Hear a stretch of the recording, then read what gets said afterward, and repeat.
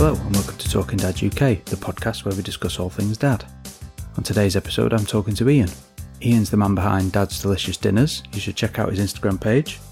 He's a blogger and a writer, a single dad of 3, and this is another really good dad chat for the podcast. As always, you can support the podcast over on Ko-fi. Follow us at Talking Dad UK 1 on Instagram, Twitter and Facebook. If you want to get in contact, talkingdaduk@gmail.com. All the links will be in the show notes. Hope you enjoy this episode and thanks for listening.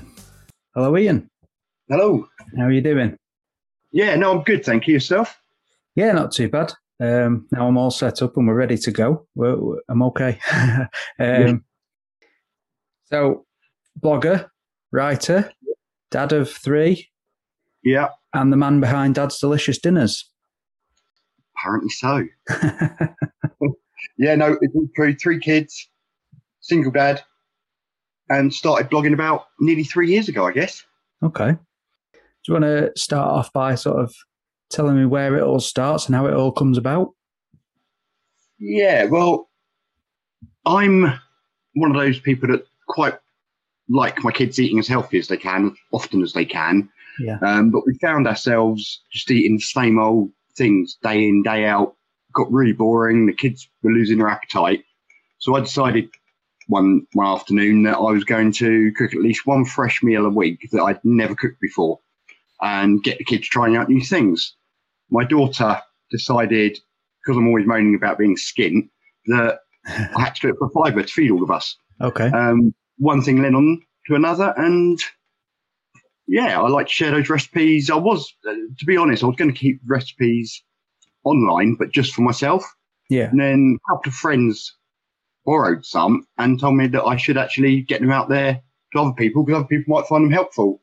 And yeah, that's really where it started. One thing led on to another, and I found myself writing for a couple of parenting online magazines.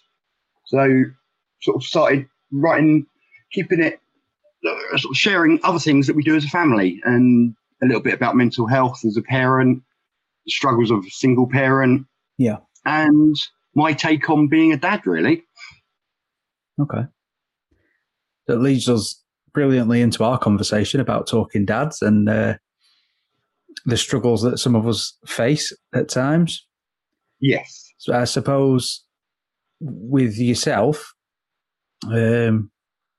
finding yourself in a situation where you were a single dad, as you say, possibly you experienced them struggles a little bit more so than some of the others, because many of us might have partners or have a helping hand quite easily. So how was it finding yourself in that situation? Yes, it was an unusual one. It came about quite unexpectedly from my side of it. However, you kind of just, when it's thrown at you, you deal with it as it happens. Yeah. My youngest was 1 when me and their mum split up. So I did have to make quite a lot of radical changes, just to fit around having a 1-year-old and then the 2 boys. One was at nursery and one had just started school. So I made a few changes, got a little bit of help with childcare for the odd occasion so that I could still work a little bit. And yeah, and then about a year later, I decided I should move closer to where the schools are, which I did. And that made my life a lot easier because everything was on my doorstep. I live in quite a small village, so we could walk to the school or nursery in about 5 minutes. Yeah. And also the kids had friends, so that it made my life easier. Yeah. And yeah, you sort of, when it happens, you just crack on with it. You've got no choice. You don't, if you sit back and worry about it, you're never going to get anything done in my eyes. So It's literally a matter of get on with it, carry on, and make sure the kids are okay. Were there any particular big challenges that you struggled with, other than, the sort of things you've touched on? Yeah, the hardest part was having a 1-year-old and wanting to keep her entertained during the day. It wasn't always easy back then going to mother and baby groups. I wasn't always made to feel welcome in mother and baby groups. Right. even asked not to go to mother and baby groups. No, really? Also, it is changing now, but changing facilities. We would go out into town and there wouldn't be changing facilities in the boys' toilets. Yeah. Or there wouldn't be. So I was forced to use the girls' toilets, which I'm fine. I walked in and said, sorry, ladies, I'm not changing her on the floor by a urinal, and everyone was fine. But a lot of people, a lot of dads especially, probably wouldn't do that. No. And it was difficult. Gladly, things are changing and there are more changing facilities. There are more groups for dads allowed to go to. But it was hard and it did have an effect on us, really. I remember from the first time round when we had our first, he'll be 5 in August, so not too long ago. But I do remember, because I had quite a little bit of time off the first time round on paternity. I was in a fortunate position in my previous job that, because I'd done so many years service, we had a bonus where we earned extra holidays. So I used them all sort of add on to my paternity. So I had 5 weeks in the end. And so I got to go to all of them, the mother and baby groups and all that kind of stuff. But I do remember a couple of occasions walking in, me and my wife, with baby in the pram, and sort of like when my wife walked through the door with the pram, nothing, fine. When I walked in behind her, and it was a bit like, who's this? What's he doing here? Nobody said anything, and maybe it was me overthinking it, but it was just the way that people looked at me. It was a bit like, well, we're not used to seeing blokes here. Yeah, it is. It's almost like when you walk in a bar or a pub that you're not a local and it's for the locals. They all turn and stare at you. Definitely. And it's really intimidating. And it, like I said earlier, I'm not particularly shy going forward. So I would always say, sort of make a big thing, like, hi, how you doing? Blah, blah, blah. Yeah. But a lot of people won't. And that's where it sort of, it's not a failure of anyone. It's just how the system works and what people are used to. But yeah, it was awkward at times. I also found in a weird way that it was, in some occasions, it was the husbands that weren't there because they were out working or whatever they were doing that was uncomfortable with me being in the mother and baby group. Right. And that's an even weirder one for me to deal with, because it's like, well, I'm here with my little one. I just want her to mingle with other people, me to maybe have a coffee and a adult conversation with someone. Yeah, the same thing as all the mums go there for, isn't it? Yeah. And it's something I never really realised until I was doing it on my own is it's that adult conversation. During the school holiday, I could go weeks, but especially when they were younger, without actually speaking to an adult. Right. And then suddenly you go to the supermarket and the poor lady behind the till, she's like, oh, how are you? She gets it full on. She's got everything I've done in the last fortnight. Because she's the only person I've spoken to other than 3 young kids. Yeah. But I guess now my eldest is 15. Obviously, he thinks he's an adult and he thinks we're having adult conversations most of the time. But it's when they're younger, that's quite a difficult thing to. You find yourself phoning people just to say hello. Right. Which is a good thing, I suppose, a good habit to get into. But yeah, it's great if you've got them people to call on, isn't it? Yes, well, I think we've all learned that over the last year or so, haven't we? Oh, yeah, definitely.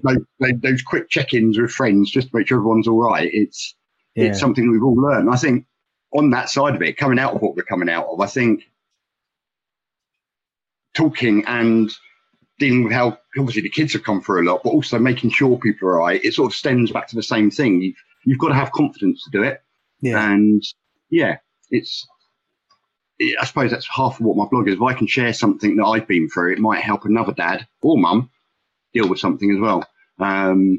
Yeah, there's all experiences and thoughts that you've had and that you've been through that you can't be alone. You can't be the only person in the country or in the world that's ever experienced that, can you? So somebody out there might not think to put that into writing on a blog or speak about it, but if they come across it and hear about it, then they know that's a natural thing, and it happens to people more so than just you on your own. It's not, it can't just be happening to you, can it?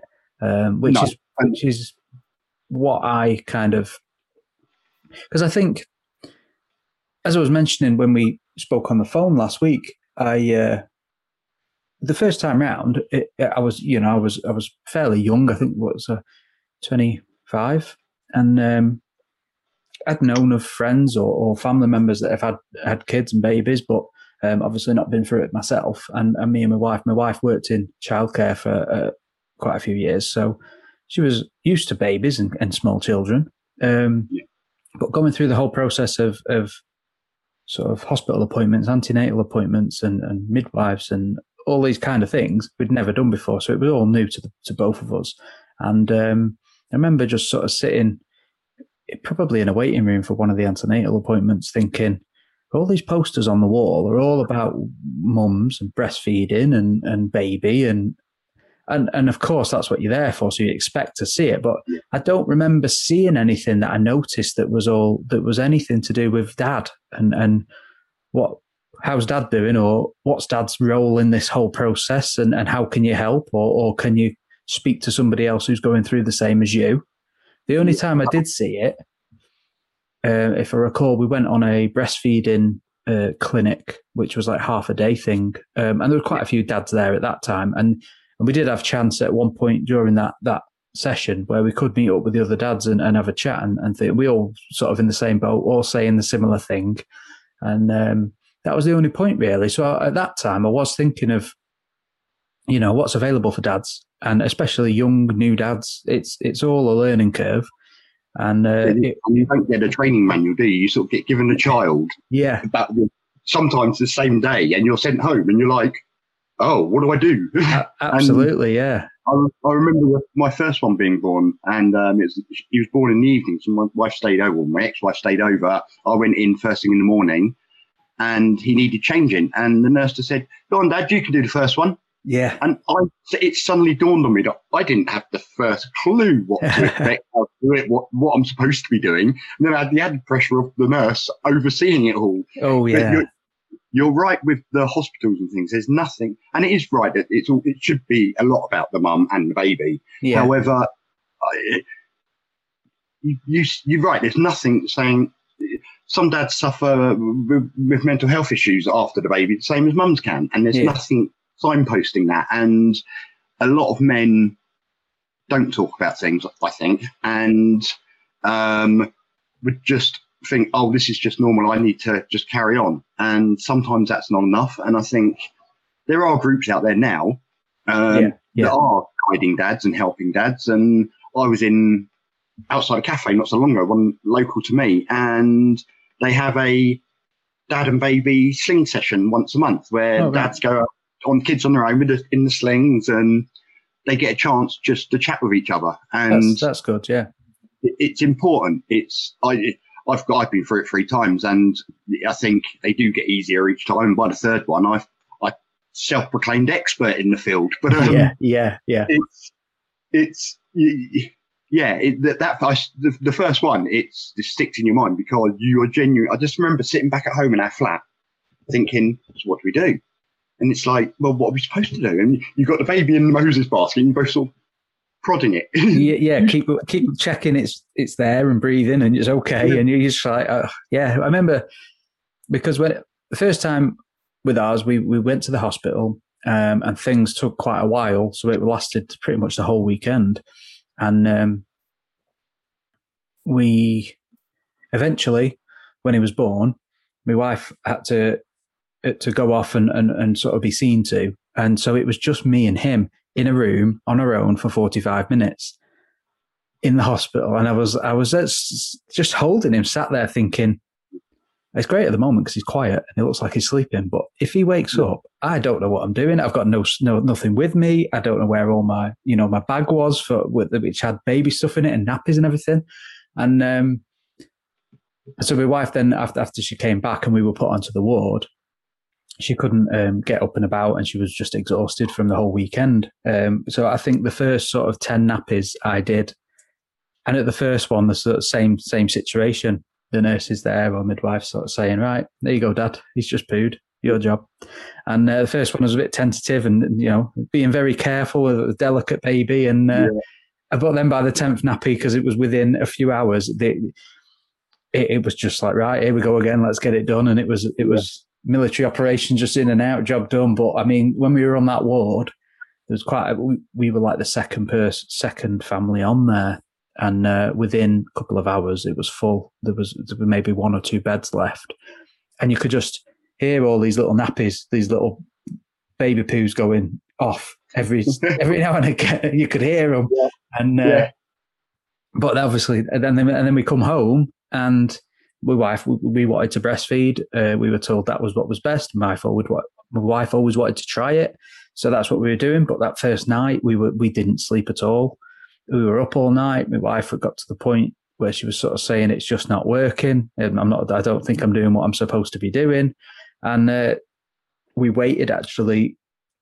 He went a little bit quiet, so we thought we could go sleep, but it was like an hour until 6 o'clock. And at 6 o'clock, the Tesco opened, and I was going to go down to the Tesco and get a box of formula just in case it wasn't working breastfeeding. So I was off out at 6 o'clock in the morning getting a box of formula so that we could fill a bottle up for him, because we didn't think he was getting any milk. But then when the health visitor or the midwife came round, she said, no, you're doing what you should be doing. And it was just us two, like you say, there in the bedroom. And we were like, oh, what do we do? He's just screaming. And it's daunting, isn't it? It's and I remember my ex, she tried breastfeeding for all 3 of them, and it just didn't work at all. Yeah. So we were using the formula from quite early on. And it goes with it. It makes it easier because the night feeds can be prepared quite easily. Yeah. However, you get all that added stress from both of you knowing that we've been drilled into us that breastfeeding's better. But it doesn't always work. So you've got to deal with that side of it as well. And I know for their mum, it did affect her quite badly. She felt like she was letting everyone down. Yeah. And it's difficult. But I suppose things move so quickly. It's something my mum or my dad said to me when I first had our first one. They were like, just enjoy it. And it will go really, really quickly. Yeah. And I didn't think anything of it. And my eldest turned 15 yesterday, and I'm like, oh my God, where did that time go?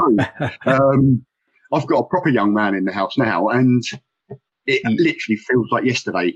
Like we were having a conversation about not being able to breastfeed him. And I know you've got a very young one and still quite a young one. So I'm going to pass that same advice on. Enjoy the moment. Don't stress it all. I could have done with that bit of advice in my ear this morning as I was trying to get the 4-year-old out of the house to school, because he was in a right stinking mood this morning. And we had a little standoff in the car outside the school gates when he said, I'm not going in.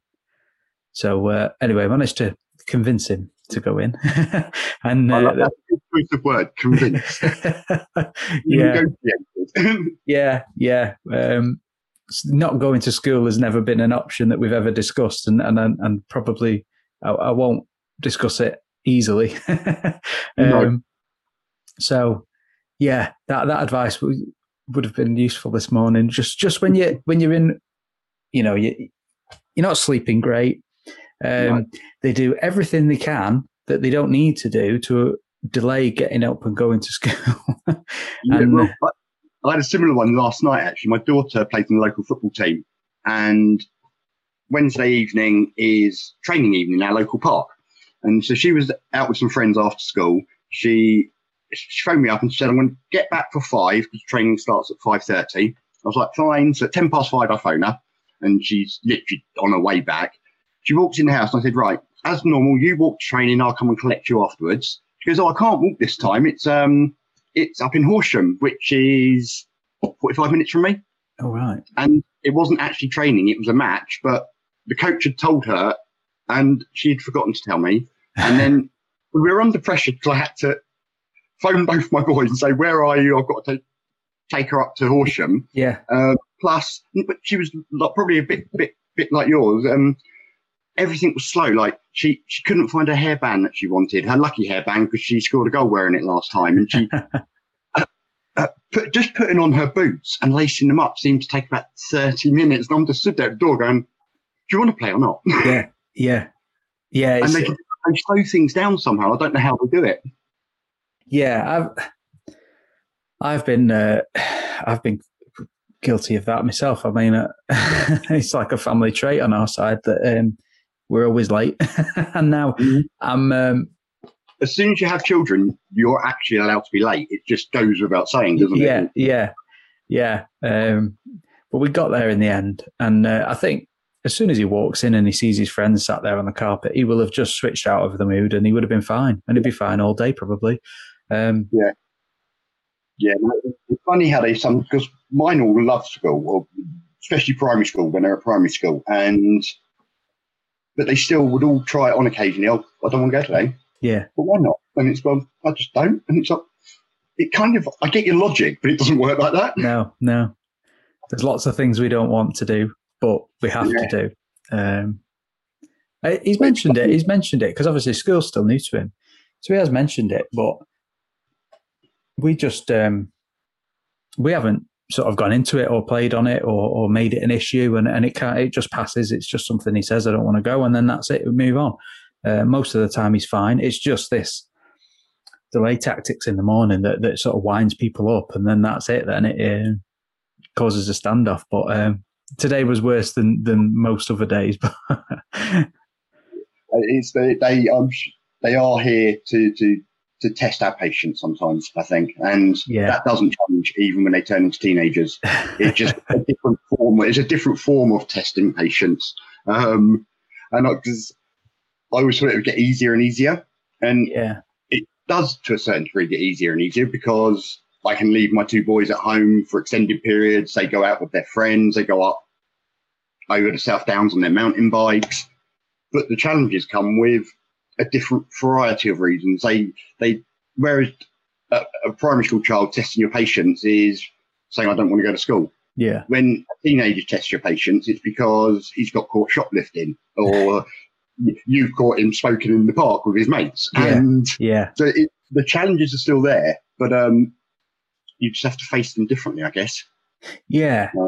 I think with that, with the teenagers, it's growing up and gaining more independence and becoming more responsible, isn't it? Which I know they can be testing, but you can work with that and you can talk through that as an adult to a teen, where it's sometimes gets to the point where you're the parent to a 4-year-old or to a toddler, and it's just like they're just not doing it, and there's no negotiation, there's no understanding of why they're not doing it. They just aren't doing it today, and sometimes I kind of get it as well, because a 4 or 5-year-old, their sole focus will be on task in hand. Really, if they're watching something on telly on CBBC, that's what they're focused on. Yeah. Whereas, and you can't change that because their brains haven't developed and the mentality hasn't developed to actually think about other things. Yeah.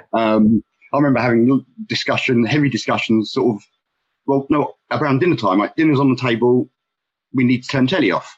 But why do we need to turn telly off? Because we're eating as a family today. Yeah. But I was watching it, and it's like, well, yeah, I know you were watching it. I was cooking dinner 2 minutes ago. They all combined. But it's, I guess, at a younger age, until their brains develop and their mentalities develop, it is hard to ration with them sometimes. Yeah.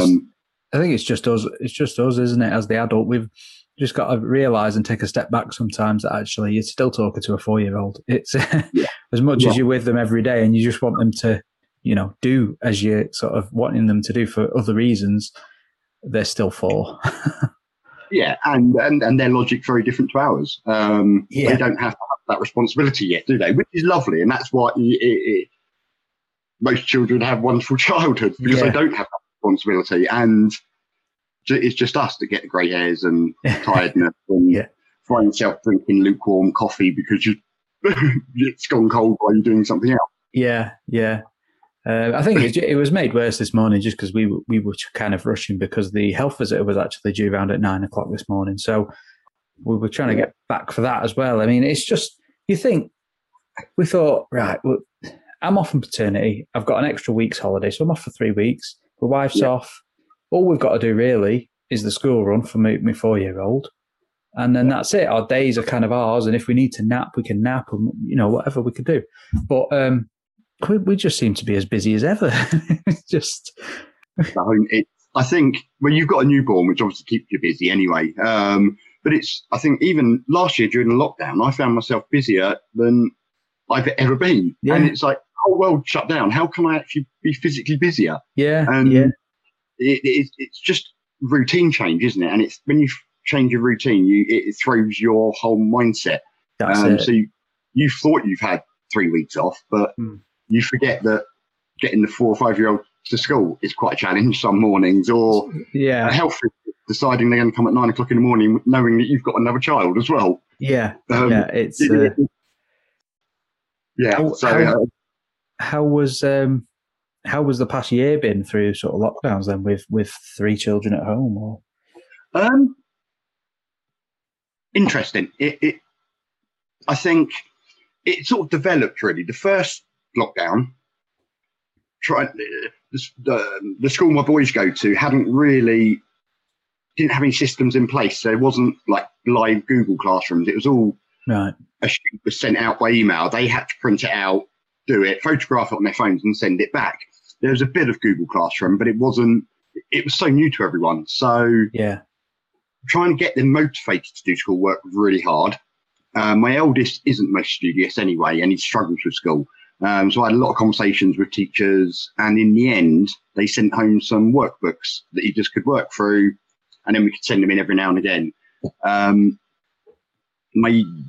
middle boy just sort of got on with it, really. He just sat on his laptop and did the bare minimum. Yeah. But the harder part for me was trying to juggle my day job, my blog stuff, and making sure the kids were okay. In the end, the situation in my house is the kids live with me full time and then go to see their mum every other weekend. She actually managed to rent somewhere throughout the first lockdown, quite local. I'll say local, about 20 minutes from us. And in the end, they would go to her for a week and then me for a week. And it helped them because it gave them a change of scenery, but it also gave me a chance to catch up with all the paid work that I need to do to survive the lockdown. Because I'm a gardener, so I was able to work throughout, which was great. Although I couldn't work throughout, obviously, because of the childcare. So, but I think as things moved on, and by the time we got towards the end, that all of the lessons were much better thought. They were planned. There was live lessons on Google. Even at the primary school, they had several live lessons each day, and the work that was set was manageable. And that made life a lot easier, I think. By the time that third lockdown come around, it was much more organised, wasn't it? And everybody was ready for it. And I think we were all expecting it, weren't we? It was straight after Christmas, and my boys' school had already said, we're not going to come back for the first 2 weeks after Christmas anyway. So they obviously anticipated it. Yeah. And then in the end, they didn't go back at all until, March, wasn't it? Or around then. Yeah. It's to start with, I think my own anxiety, I was glad that they were at home because it's a really unknown thing, quite a weird experience. I'd never thought, no one in the world could have told me we'd lock down the whole country for a year. And we'd have all got used to it as well. Yeah, that's the strange thing, how quickly we've all adapted and got used to it. Yeah, and I keep telling my boys, actually, and my daughter, they will be talking about this year when they're my age and they're down the pub with their mates. Yeah. I say, do you remember 2020? Yeah. And and if someone would have told me when I was younger this could happen, I'd have been, don't be so stupid. Yeah. But it's bizarre, and I think we've all had to adjust. We've all had to do things differently. And I like to try and take positives from things. And I like the slower pace of life we've all got now. I like the fact that I only go to the supermarket once a fortnight. I do a massive shop, and then I don't have to worry about it. And it's little things like I started using my local shop, brilliant anyway, but we've used it for more like day-to-day stuff now. And there's a lot of positives to come from it. And I think also from a dad's side of it, I know a lot of dads that work up in the city only really see their kids evenings and at weekends. Yeah. They've all worked from home, and just changing lifestyles meant they've seen more of their kids. Yeah. And big companies have now realised that they can trust us to work from home. And for me, that's a huge change. And I think that for any parent that has to work, that is a huge, huge bonus because you can work from home. We've all proved it. And hopefully moving forward, companies will look at that and allow, if you can work from home, at least allow it a few days a week. Because it's a much better work-life balance, isn't it? It's I changed my job just over 2 years ago because I was looking for a better work-life balance. So I went from sort of doing shift work and nights and weekends to working 9 to 5 Monday to Friday. But obviously now for the past year I've been working from home, still sort of 9 to 5 Monday to Friday. But there's that a little bit more flexibility with it. I suppose there's been a bit of an inner sort of battle with myself in terms of not so much when the kids are at school. That's easy for me to just set myself to one side and do my work or nip out and see people or if I have to. But when the kids are off and it's school holidays, it's a bit like, well, I'm at home and he sees me at home. He doesn't understand I'm working. So I don't have that divide of home time and office time or work time. So that's been a bit of a struggle to sort of manage and get used to. But in terms of being a bit more flexible, like I can go and pick him up from school. I can set sort of appointments around a lunchtime if my wife had an appointment because going through pregnancy. So I could be a bit more flexible. And I think they probably will look at us kind of staying on a little bit more working from home or mixing and matching, like you're saying, going in the office a couple of times a week.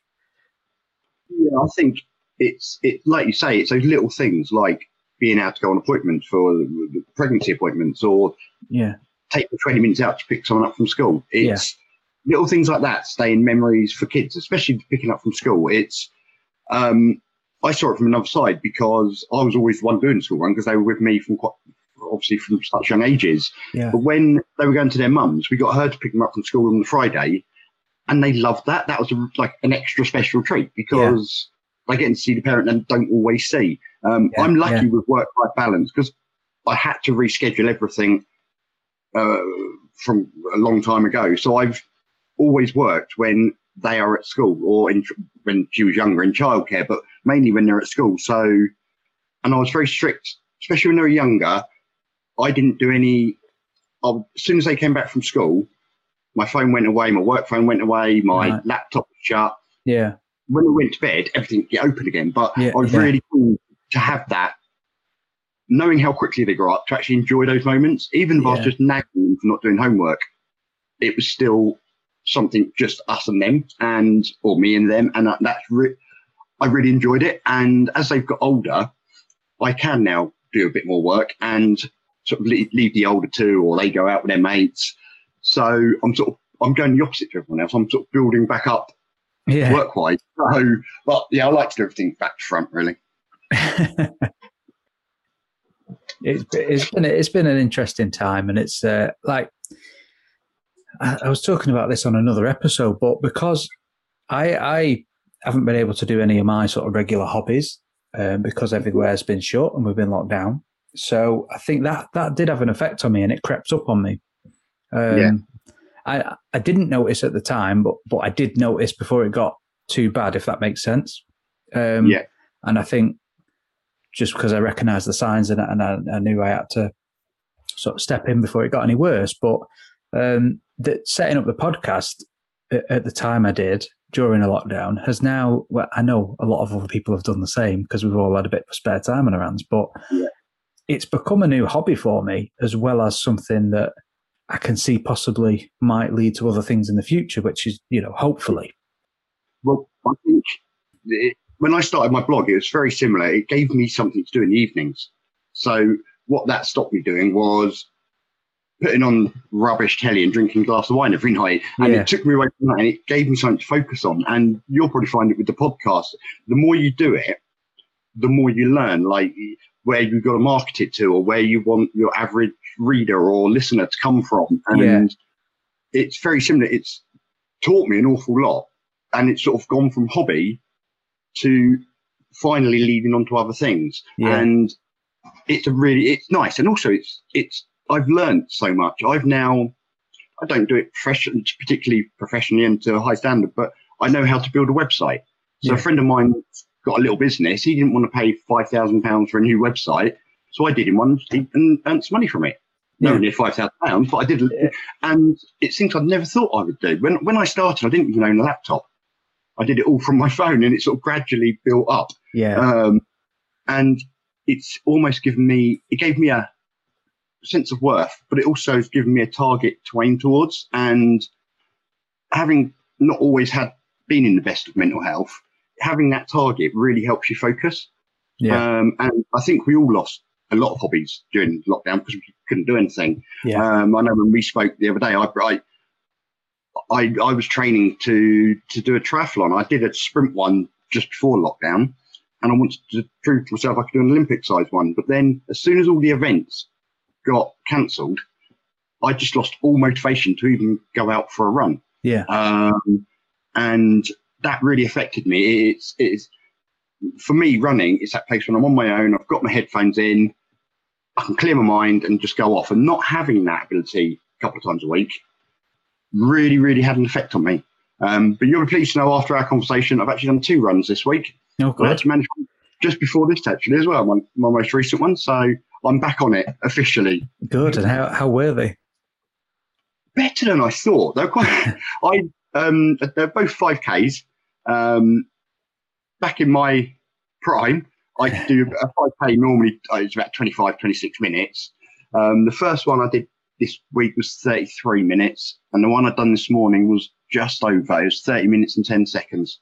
So for someone that hasn't run for a year, and I'm 46, I was quite pleased with that. No, that's pretty good going. I think, as we were saying before on the phone, but I've been in gyms when I was a bit younger. I've done a bit of running. At one point, I was going to try and train and apply for a marathon.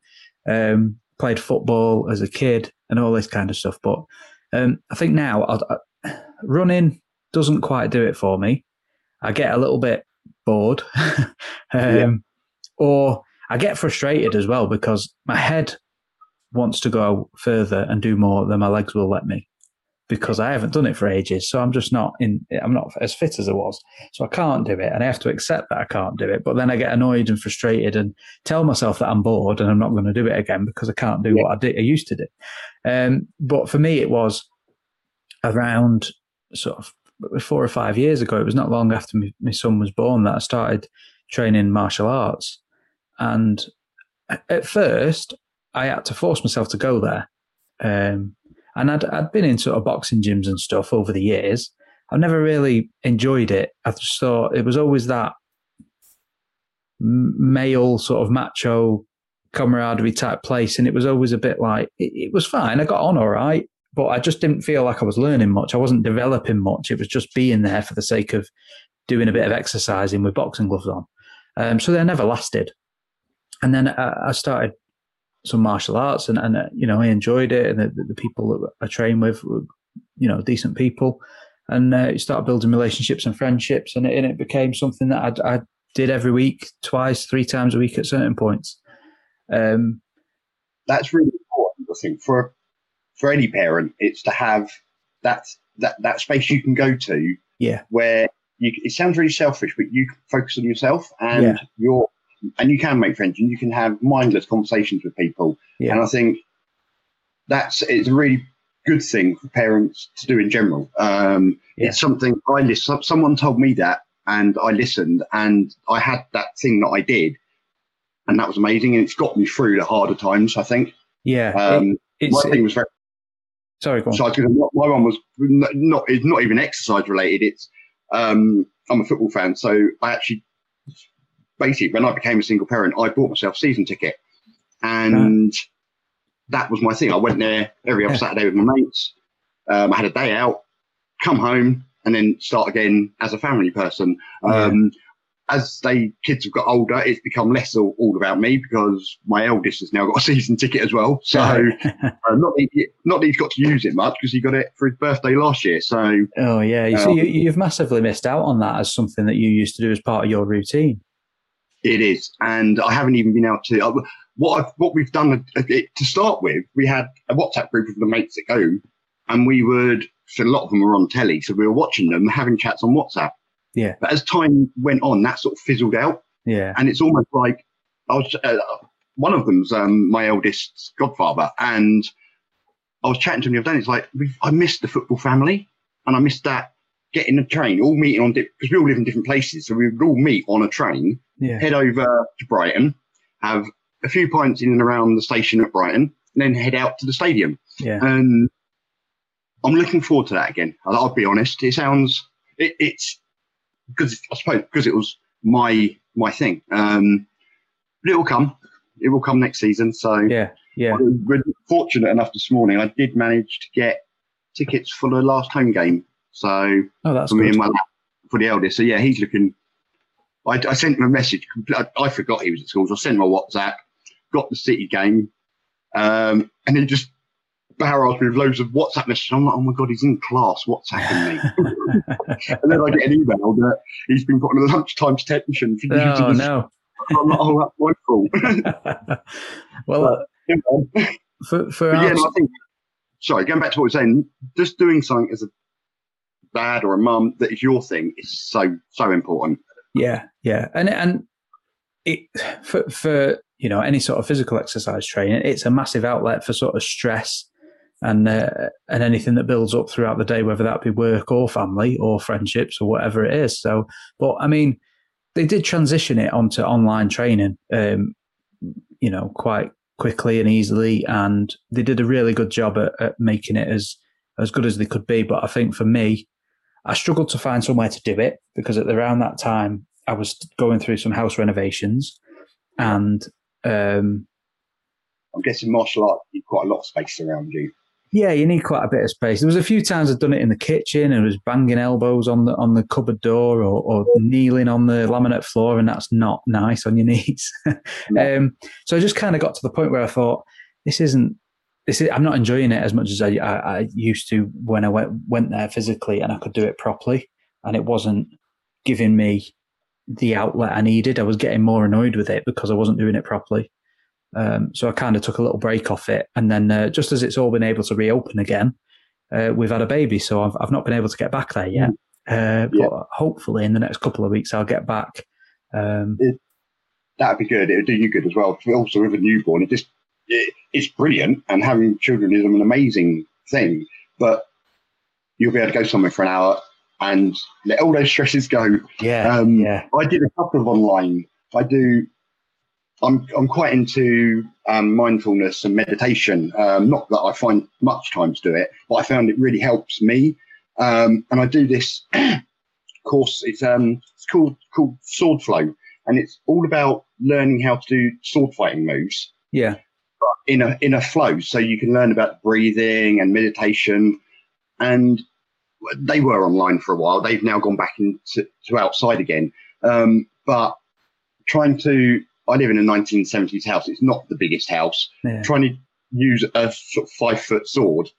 It's a training one. It's made of rubber. However, I've got fish tanks. I've got a big dragon aquarium. I've got my big telly on the wall. And I'm like, trying to be careful. It's just not. You can't focus the same, can you?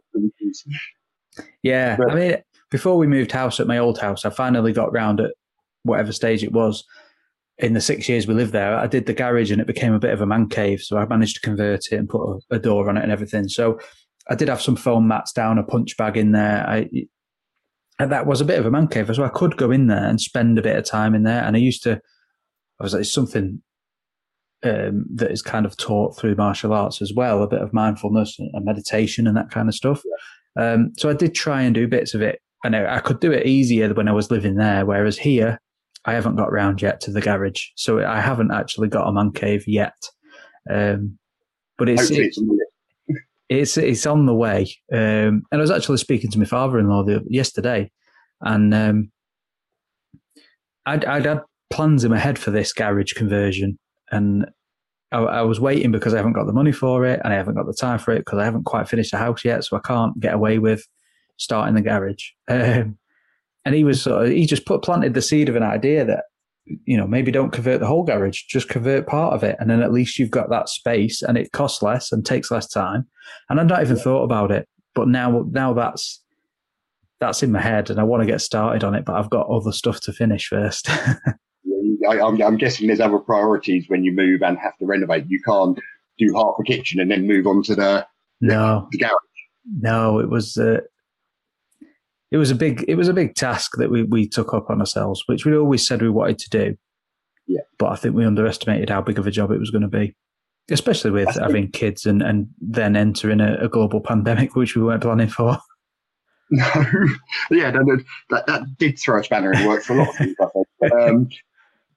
But, I'm in rented now, but I have owned over the years, and you can underestimate, because I've done my own renovations, and it surprises me, because I'm quite handy. I'm a gardener by trade, so I am quite a handy person. However, I look at plumbers and they make it look so easy. Yeah. You try and change the tap and you've got water up the wall, you've got... and yeah. Okay, or maybe I'll call the expert this time. But it's good fun. And I think if you have the chance to do it and you have the capabilities of doing it, renovating a property to what you want is such an achievement in itself. And that it's a brilliant idea to do, really. Yeah. Once we've finished the last few bits that we've got left now, I think we'll be really pleased with it, and we'll be glad we did it in years to come. But I'm not doing it again. I'm not moving, and I won't be doing it again. I said to my wife the other week, actually, I said, if I move from this house, it'll be because I've bought a caravan or a camper van and I'm going off on my own. No. Don't talk about camper vans. I was converting my van into be a camper van. Right. And it must be about a month and a half ago, the turbo went on it and it blew up, and I just had to scrap it last week. God. So, and I sort of made the start. So I've got all this camper van stuff in my garage and nowhere to put it at the moment. I will be getting another van this year, but that's down the priority list for savings. Everything else seems to top that, so it might take my plan of a camper van may take me a bit longer. Yeah. So, but it's on my list, like your garage. Yeah. There's always something on the list. Your wish list. There's always something, isn't there? But it's good. It gives you something to work towards. Something I did take from the lockdown, actually. I wrote myself a 5-year plan because I had no idea where I wanted to be in 5 years. Okay. I sort of bumbled my way through parenting to now. Now I've got the ability to work out what I want to be when I grow up, essentially. Yeah. I wrote myself a 5-year plan, and then I cut that down to individual years. And then for this year, I broke it down to quarters. Right. And it really helped. It got me focused. It got me little thing. I wanted to work out where I wanted my blog to go, for example. So it's given me a few ideas. I've started a couple of books, and it made me let's focus on one at a time. Not why are you writing 3 books all at the same time about completely different things. Yeah. And having that plan, so it got my mindset in the right place. And so far this year, I've hit all my targets. So brilliant, yeah. Whereas up until then, things get lost, don't they? And things don't get done. And it really helped, actually. So yeah, I'm a big believer in plans. I never have been. So I'm quite laid back and chilled and sort of see how it goes. But yeah, that's me. But it's always been. I'm very laid back. Things don't tend to faze me, and because of that, you can find yourself not actually getting anything done, drifting a little bit. It'll happen tomorrow or it'll happen next week, and I needed to. Now I've got that chance. I've changed it, and well, fingers crossed it works. I'll tell you in 5 years. Get me back on in 5 years, and I'll tell you if we hit any of the targets. Yeah, absolutely. Maybe I need to write one out myself. It's a good idea. It really did help. Another thing I did, actually, which is a weird thing, so I'm not looking for work. I haven't written a CV probably since I left college, because I went from university to a graduate job, and then I've just been offered jobs. I've not needed a CV. Right. I sat down last year and wrote a CV. And I was actually impressed. I would have employed myself. It got me realising what I can do and the new things that I've learned, especially like website stuff or social media marketing. Yeah. And it really, for me, it was like, actually, I'm not just a single dad that's a gardener. I'm actually all of this. And I'm successfully running 2 small businesses and 3 children. And they're all still here and they're making it to school mostly on time. And for me and my mental well-being, that was, it actually gave me a lift. It made me think, actually, I have achieved something.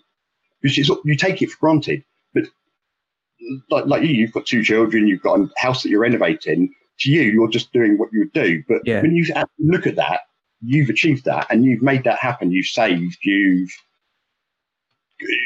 dealt with having a child up to 5 and now you've got another one. And when you put it down on paper, it makes you feel really good. Yeah. I've been told that in the past in my previous job by my previous manager, actually, that, that was for work purposes and it was for, an appraisal every year that we had to do. And we all thought it was a bit of a paper exercise. But actually, she was quite good at the time because she was actually sort of saying, you don't sell yourself enough. I know all of the things that you do extra on top of your job that you haven't written in this because you just think it's part of your job and it's your everyday and you do it. But actually, when you highlight it, there is a lot more that you do that's involved in that you're missing or not paying attention to. And probably still guilty of that now. So we all do things every day that we do because we know that's part of our job or part of the task in hand. Yeah. Yet we don't realise that that's actually a skill in itself, and whatever it may be, whether it's cooking dinner, or the other day my daughter came and helped, so me and her cooked a roast dinner together, but she did all the cooking part, and so not only did I make it easier for me, but she also learned some skills herself on why raw chicken's going to kill you, or how long roast potatoes take to cook. And it's so, I'm not saying I'm a teacher, but I just having the ability to pass that information on to a 10-year-old is actually a skill in itself. And I think we all take it for granted, and we should all not try and get, I suppose, too like it, but give ourselves a pat on the back occasionally. We're doing all right. And it's because we beat ourselves up so much just in general about, anything, something silly you can get yourself really down in the dumps about, but then that's fine. But then when something good does happen, really make praise of yourself and look after your own being, really. Yeah. I get off my old hippie thing now. No, I think it's needed. And it's something I've started to try and do. I bought a journal a couple of months ago for my birthday. Well, I got it for my birthday off my wife, but I had it ready to buy myself anyway. So I've been trying to keep that for myself, but at the same time as using it for notes for the podcast or whatever else that pops up. And then, I've been sort of writing sort of mini blog type things, just thoughts of the day or thoughts of the week. And I wouldn't normally do that. They would just be passing thoughts that would come through and go, and I would never mention it or think about it again. But I've actually started trying to keep hold of that and use it and put it down and try and reflect on it a little bit. It's a really nice idea. And I think I wish I did it. I say I haven't got time to keep a journal, but it's something I look back on my life and I think it'd be really important to do it because you can then go back over things and realise that it wasn't quite as bad as you thought it was. And like thoughts of the day, a couple of years ago, a friend of mine started it, and then I got doing it as well. In the it was a reverse, like an advent calendar, but you put for the whole of December, I would write down every day 5 things that I was grateful for that day. Yeah, and they could be something ridiculous. Like one of them was Lewis Dunk scored a goal for Brighton. And that was just one of my 5 on that day. But there was also some really other stuff, like my daughter learned to tie her shoelaces, or just 5 things you're grateful for. And it's actually harder than it sounds, because every night I sat down just before I went to bed and would write the 5 things. But now I've kept that and I look over them, and there's a lot in there that I should be really proud of. And it's not. And so the fact you're writing it down and keeping it, I think is great. And I'd encourage everyone to do that. Not that I do it, but I would encourage everyone to do it. Yeah, it's hard to keep up with and it's hard to think of, but I think if you try and do it and it will make a difference, especially if you spend a little bit of time reflecting on it, the good and the bad, because you can look at it and you can reflect on it, you can analyze it a little bit for yourself, and you can in most cases realize that actually there was a lot of good stuff as well and a lot of positive stuff, like we've just mentioned. You focus on the negatives and the things you think you've done wrong or the things you've got wrong, but you don't spend enough time focusing on the positive.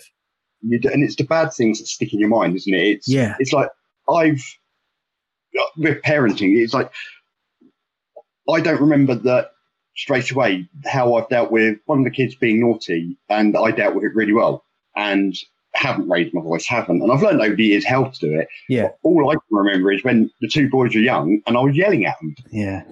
Because you just can't, feel it building up. Yeah. And that's the only thing I can remember. I can't remember the time I caught my eldest doing something stupid. We had a discussion. No one raised their voices. Nobody got shouted at. And we both ended up crying on each other's shoulders. I forget that one, which is the way you should deal with it. Yeah. But I remember the bad times from when he was 5 and I yelled at him because he hit the football in the kitchen. Yeah.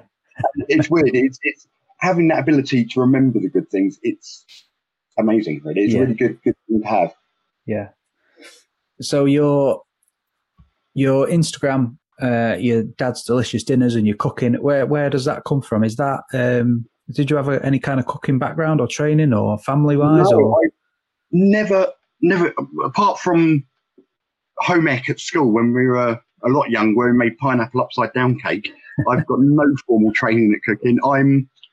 I come from both my parents worked, so from a very young age, I was expected to help out in the kitchen. Yeah. And from quite a young age, I was expected to make at least one meal a week. So I can cook and I get the basics. A lot of the stuff that I do, and I've seen it especially on Instagram, if you go right back to the first photos compared to what I'm doing now, they're completely different meals. And I get inspired by quite a lot. Over the years, I've sort of made contact with chefs and other food writers and other parent bloggers. And I sort of learn especially from chefs, I try and copy their dishes without knowing the recipe all the time. But I just do it in a way where I use budget ingredients rather than like posh Parma hams, I use cooking bacon. And sometimes, I'll be honest, sometimes it goes terribly wrong and sometimes it goes really, really well. But it's quite nice. So my middle lad last day before yesterday said, out of all the stuff you've cooked, tonight's dinner's been the best. Right. And I'm like, wow, that's some achievement. I've been doing it nearly 3 years. So yeah, that's good. And it is. It's great. And actually, what it's led on to is my middle boy, especially interested in food. He now wants to be a chef, and he really does help out in the kitchen a lot. And it's great because I can trust him in the kitchen on his own, and he'll cook us all a meal. And we did during lockdown actually to keep ourselves entertained. I would give him a choice of 5 ingredients.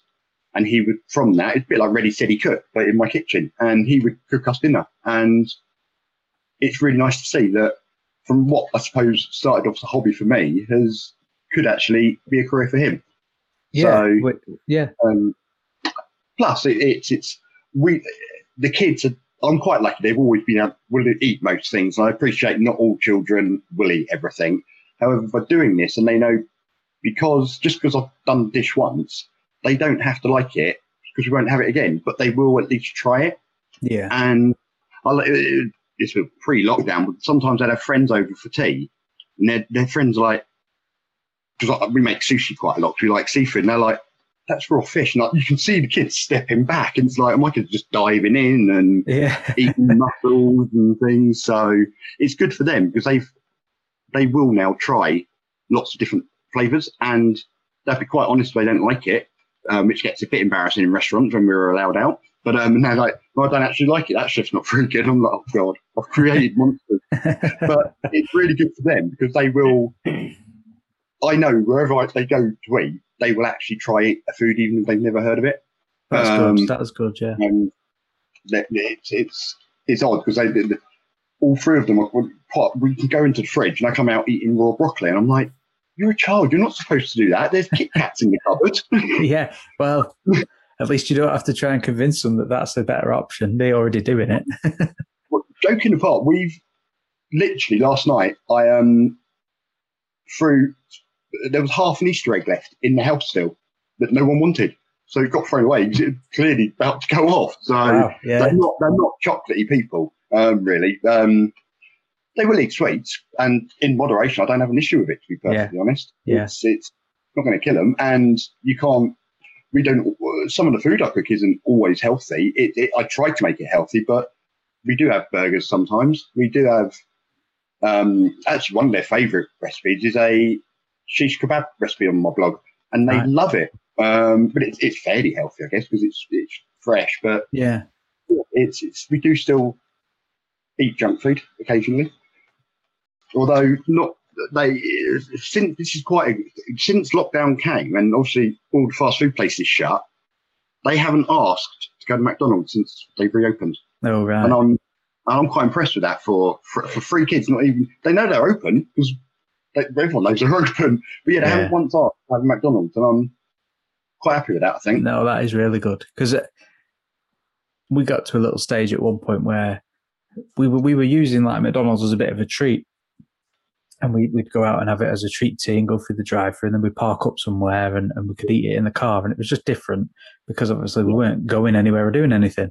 But then I realised at one stage that he was doing that with us as a treat, but he was also doing it once a week or once a fortnight with his grandparents. So he was having a McDonald's almost twice a week sometimes, and I thought, no, we can't carry on doing that. It's a treat, yeah, but we need to be a bit careful. Mind you, on that note, enjoy the younger times at McDonald's, because as soon as they all want adult-sized meals, it's all costing you 35, 40 quid, and you're like, I could go to a restaurant for this. Yeah, let's go and have a proper meal. Let's go for a carvery or something. Yeah, but I mean, he has gone through phases where he's a bit fussy on his veg, and when he was a baby, we took it really seriously, and we got the weaning books, we got all the recipes, we blended all the food up and put it in storage in the freezer, and that food ended up still in the pots in the freezer. When we moved house, we were throwing it out because he tried a couple and then he was gagging on it, and he still won't eat mashed potato now to this day because he'll gag as soon as it goes near his lips. He gags, he just won't have it. So we have to try and think of other things we could try. But he was wandering around the other day with just a raw carrot, eating it like a lollipop. And my wife was a bit like, "But it's raw veg." I was like, "Well, rather that than the Easter egg that's in the top of the fridge that we've hid from him for 2 days." And it's you can do quite a lot. And obviously, mine are a little bit older. So, but when they were younger, I remember the weaning stages, but it was almost I just mashed up whatever we were having. And so they would all have the same thing roughly. But as they get older, obviously snacks. A 15-year-old boy, he'd come in here, have crisps, or he'll have cereal bars or whatever. But what I started doing is actually making cereal bars and stuff, and that way it's still not as good, but it's better than definitely all the other stuff that goes into it. You know what's in it, don't you? Yeah, and that way, yes, it's still a little bit rubbish, but it's not as bad as all the other stuff that goes into this stuff to preserve it. It's terrible. So. Yeah, I studied food at school, and then I was going to go to college and do it. I did want to be a chef at one stage. You're probably better than me. And one half of my family is Italian, so cooking's been in my life for as far back as I can remember, and I've always liked cooking. Go around my nan's house. And she was always something on the cooker ready for you. Even she didn't even know you were coming, but there was always something ready. And so cooking has always been something I've enjoyed and liked. But I think just recently, over the past year or two, I've just got a bit lazy with it.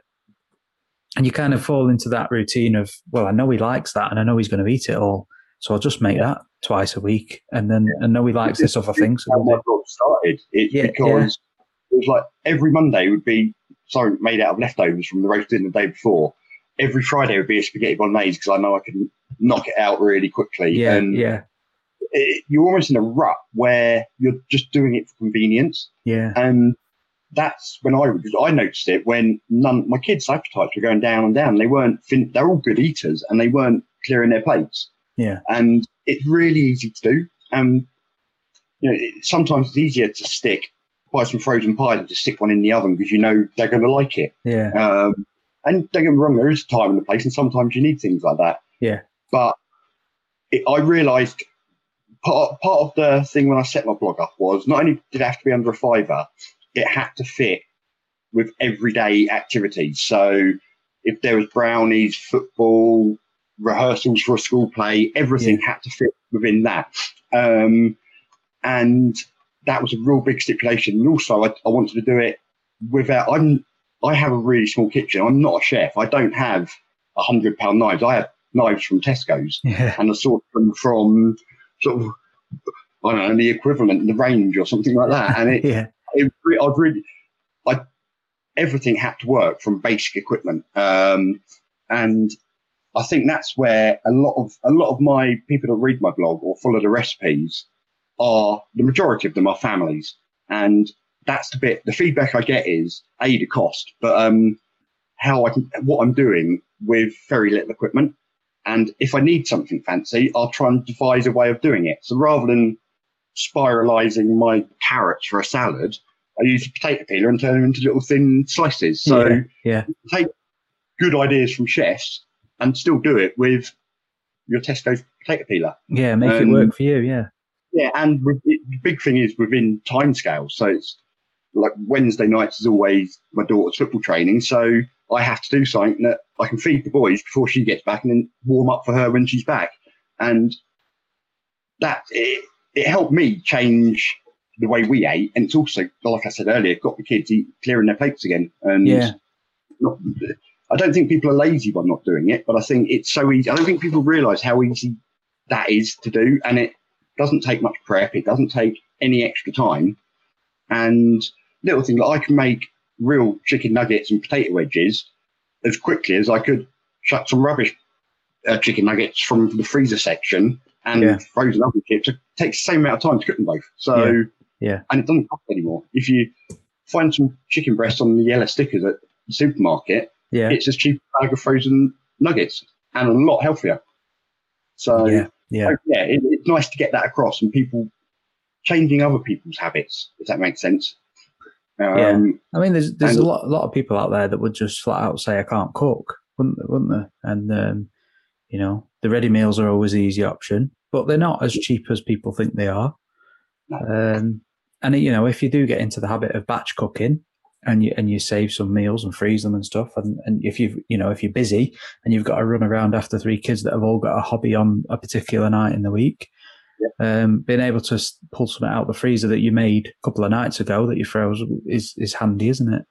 It is. We do that a lot, actually, where if we're making sort of a curry or a chili or a spaghetti, I will always make extra so that we can always grab one out in case one of them hated the meal I prepared that day. I've always got a backup. But also, if when they're at their mum's, I can just grab something out and have it myself. Because however much I enjoy cooking, sometimes it's quite nice just to grab something out of the freezer that's already done and I don't have to wash up so much. So and get the rest of your night for yourself rather than stood there cooking.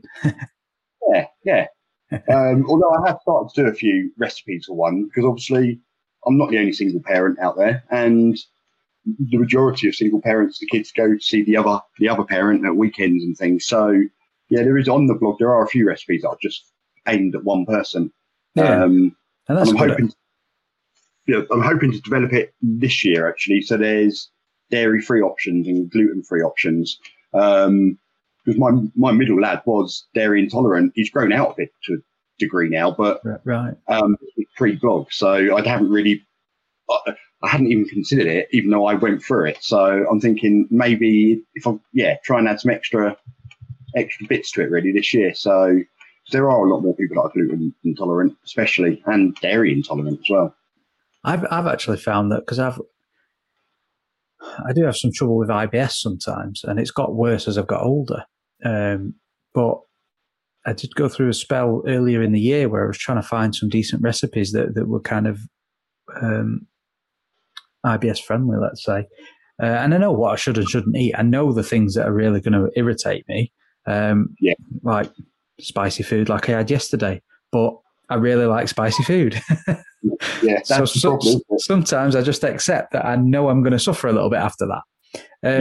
But actually, searching IBS-friendly recipes and stuff, it's quite a minefield, really. There is quite a lot of them, and it's a growing sort of section of diet plans or whatever, but you don't really know which ones are right for you. You've got to test them out and trial them, and I think the more that's available for people that have got any kind of intolerances or dietary needs is better, isn't it, for everyone? It is, and I think if there's recipes out there that help the intolerances, but also the rest of the family can eat. You're not having to cook 2 or 3 meals a day. Yeah. And that would be part of what I do, and make sure that what I'm cooking, everyone can eat. Yeah. So you don't have to cook twice. I'm the same with the food. So I get quite bad arthritis in my knees and in my wrists. And there's certain foods where I get a flare up. And one of them is rhubarb. But if I see a rhubarb crumble, I have to have it. It's one of my favourite things. It just takes me back to childhood. And so I had it the other day, and I knew I was eating it thinking, I'm not even going to be able to open my petrol thing on the car tomorrow because my wrists go that bad. Just because it's got the acid in the rhubarb. Yeah. But you just have to eat it.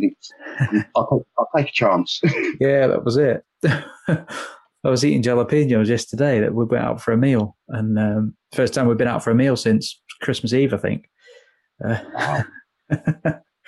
I managed to get a table in my local back garden last week, and it just felt really normal. I'm not a big pub goer, but I live in a village. We've got a local pub, so I go there every now and again. Yeah. It's just nice to go. I had a meal, a couple of pints, chatted with people that I know, but I couldn't tell you their name. I just know them from the pub. Yeah. And it was actually really nice. And I said to myself, I've got to make an effort with things like that, because normally I don't go out. I'm quite introverted, but I enjoyed it, which threw me a little bit. I wasn't expecting that. I think it's because we haven't been allowed to do it for so long. It's not been an option, has it? And now I know, but we're actually allowed to do things properly. It's going to be, we're just going to stand there staring at a friend saying, I don't know what to say. Yeah. I haven't done it for 18 months. Yeah. So it feels strange. They'd be like, oh, you've aged. Yeah. Really, the lads I go to the football with, we were chatting about it. It's like, we're just going to get to the pub and we're going to be like, so, how you doing? Yeah. What do we talk about now? That art of talking is just gone. Or we'll all start talking in child terms. Yeah. We'll all start sounding like young YouTubers. We don't need that. Oh, you've got all that to come, mate. My children don't watch what we would class as normal telly. We have YouTube on telly in the lounge. They have YouTube in their bedrooms. And I know a lot of parents are all bad screen time, this, that, and the other. But the way I view it is, we used to watch Blue Peter or Grange Hill, and we had set programs we would watch. Yeah. They don't have them anymore because they don't watch telly. So they have set YouTube that they watch. And when that person releases a video, they go and watch it. Yeah. And it's no different to when we grew up watching the TV, really. It's the newer version of it. And the TV presenters are now YouTubers. But as you'll notice it, once they start school, that's when they sort of start learning about game, like PlayStations, and they start learning about YouTube because their friends talk to each other. And suddenly it goes from, I've got my child, he only watches 15 minutes of telly a day and he reads 38 books before bed, to, I'll just get off for Fortnite. That happens really quickly. Yeah. A bit of a question in it. When we were going through the stuff with the house, we spent quite a lot of time staying at my parents', and my dad sort of gifted him his iPad because he whenever he went to stay for a night, when me and the wife went out, he'd stay overnight and he'd use the iPad for a couple of hours before bed or when he got up in the morning. But when we were there, he had access to it all the time when it wasn't battery flat. So he gifted it to him when we came here. And now we do sort of restrict the time he can use it. But I've got a PlayStation 4 downstairs, which I hardly ever use because I don't get enough time to go on it. He's never really used it or been on it, but through process of cleaning the garage out and emptying boxes, I found an old PlayStation 2, Super Nintendo, and a PlayStation 1. Yeah. So all in boxes. And I thought, if he wanted to try them, I'd rather he was playing on the older ones like that, as I did as a kid, than the new stuff that they're all online and I don't understand the game and I don't know what they're doing. I think that's a really good way of doing it. And it's like playing Sonic, like we used to play Sonic. It's a good game for a younger kid to learn on, and Super Mario and things. As obviously mine are the two boys went through stages of being convinced they were going to be YouTube millionaires by playing games to realising they're not, and they actually do have to pass GCSEs. But they are both gamers. They both like it. My middle boy is actually building himself a gaming PC at the moment. Right. I sort of went with the flow a little bit. I was very strict when they were younger about times and what they were playing and age restrictions. But then as they got older, and they do play Fortnite and they do play lots of other games, what I did was I got them to teach me how to play it. Yeah. And that gave me some time with them, but B, gave me the knowledge of what they're doing and how they're doing it. And sort of then you can weigh up the pros and cons a lot better, rather than just listen to BBC News telling everyone that Fortnite's really, really bad. I actually went to the effort of learning how to play it. I wasn't very good at it, but it worked really well, because it was like a little bit of, I remember the boys especially were like, we've just taught Dad how to do something cool. And I sat for an hour or two with them playing video games. And that's the best. That's the best way to do it, because it serves sort of two purposes, doesn't it?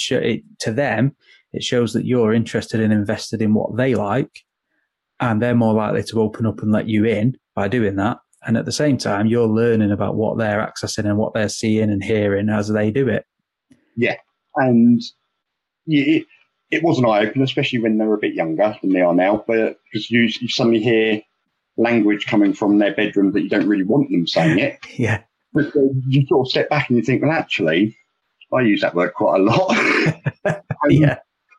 You sort of, I suppose, as they develop into teens, the leniencies change, because you know full well. I had a conversation with another parent who is probably not as relaxed as I am about things. And I said, by the time my eldest is 18, I expect him to have drunk, smoked weed probably, tried cigarettes, tried vaping.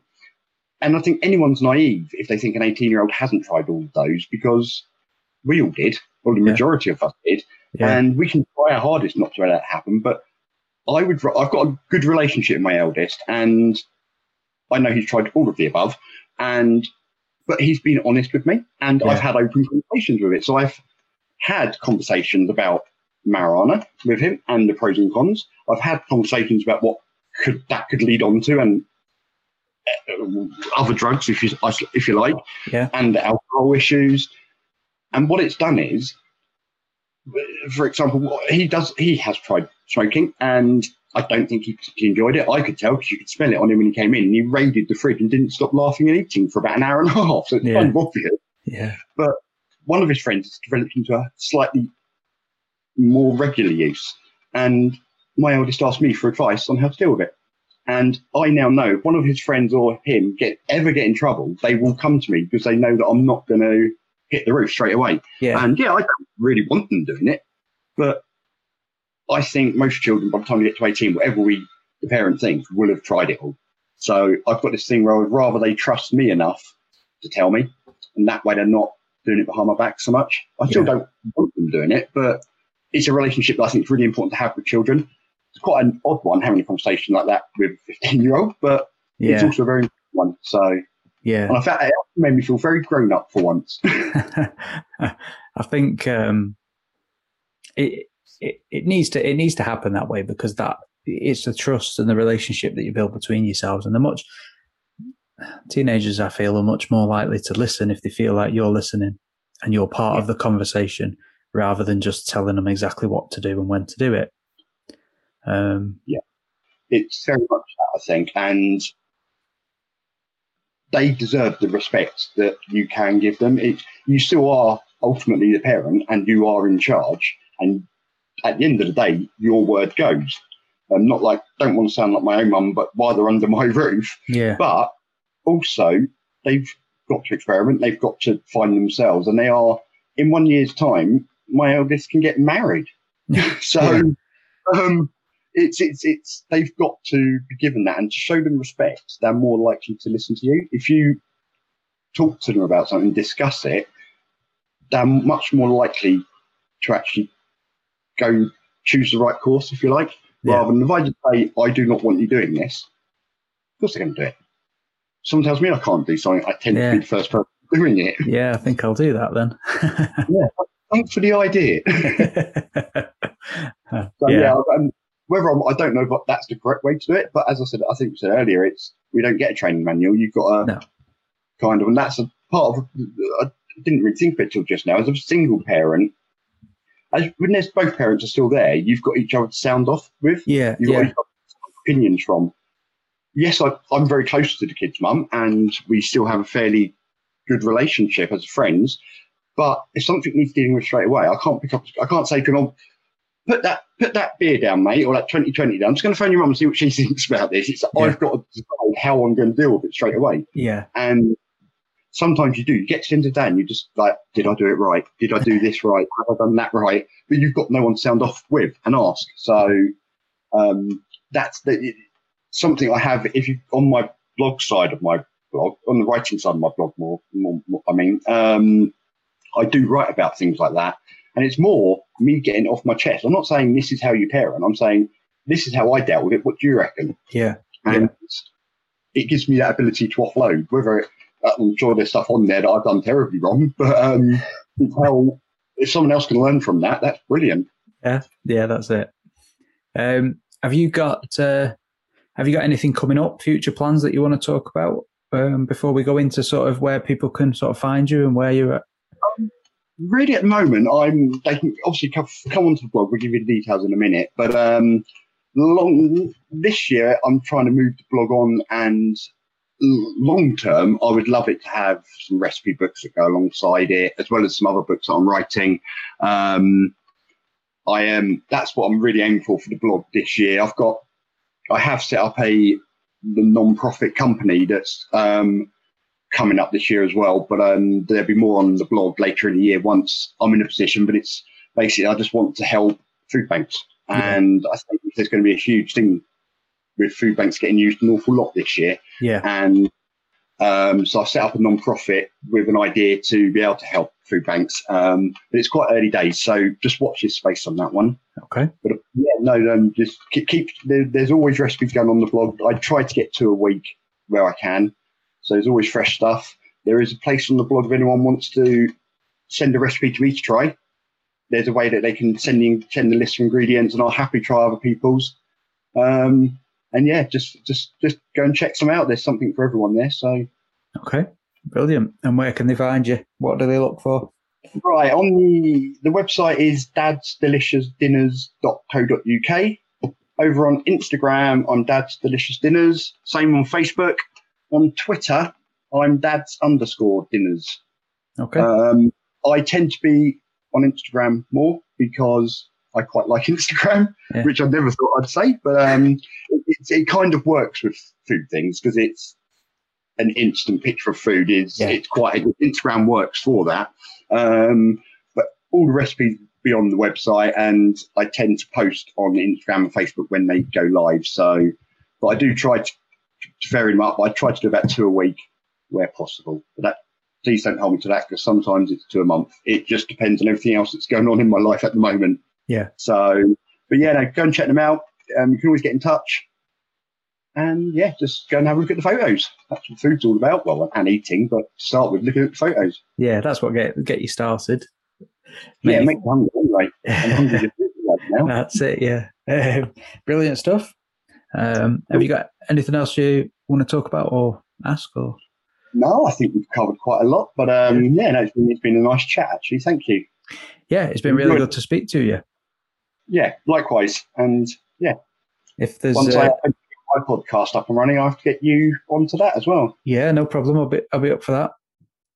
That is in my pipeline this year, but it's like you probably found out, it's finding the time, and it's an extra thing I don't have time for yet. But I do plan on doing something with that this year. So, and I'm avoiding. My kids just want me to go onto YouTube, and I'm avoiding that as much as I can at the moment. But that's something maybe for next year. Yeah.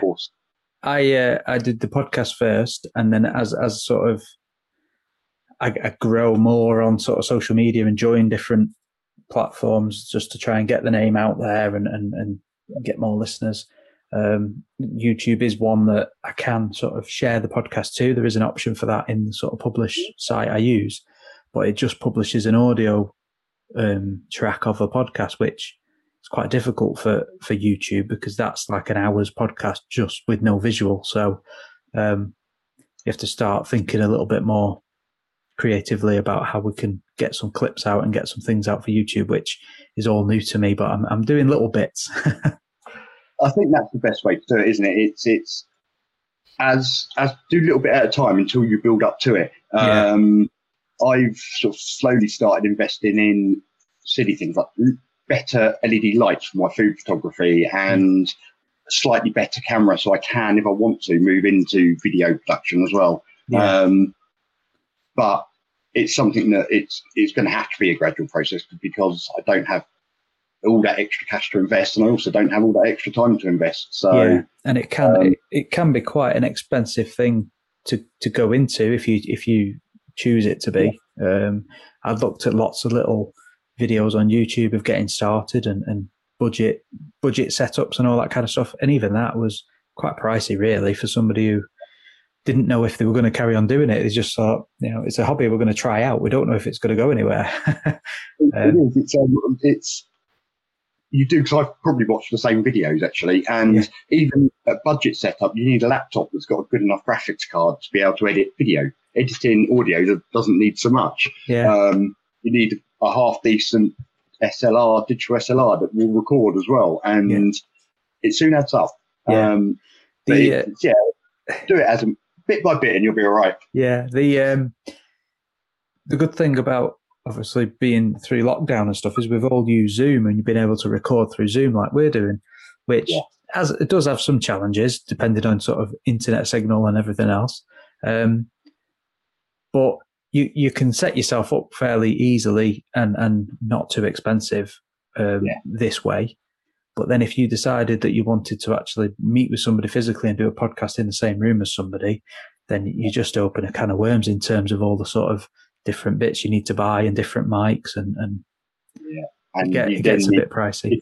Cameras as well. So something I actually did on that, my phone needed upgrading, and what I normally do is, because my other phone's okay, I would just get SIM only when I upgrade. This time I actually upgraded the phone, so I've now got 2 half-decent iPhones that I can use for photo and video. And with the aim that if I did want to move into video stuff, it's a basic setup, but it would work. It would work, and it hasn't cost me any more each month, so it was worth doing. But it's, I'm trying to avoid it, because I think I'm too old to be a YouTuber. You never know. You watch your space.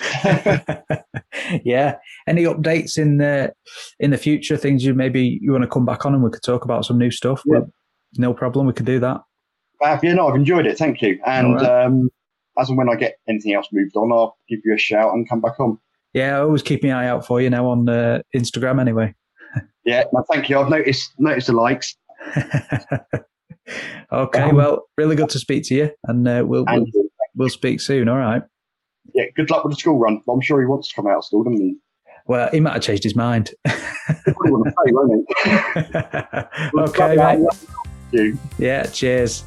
Cheers. Take care. Bye. See ya.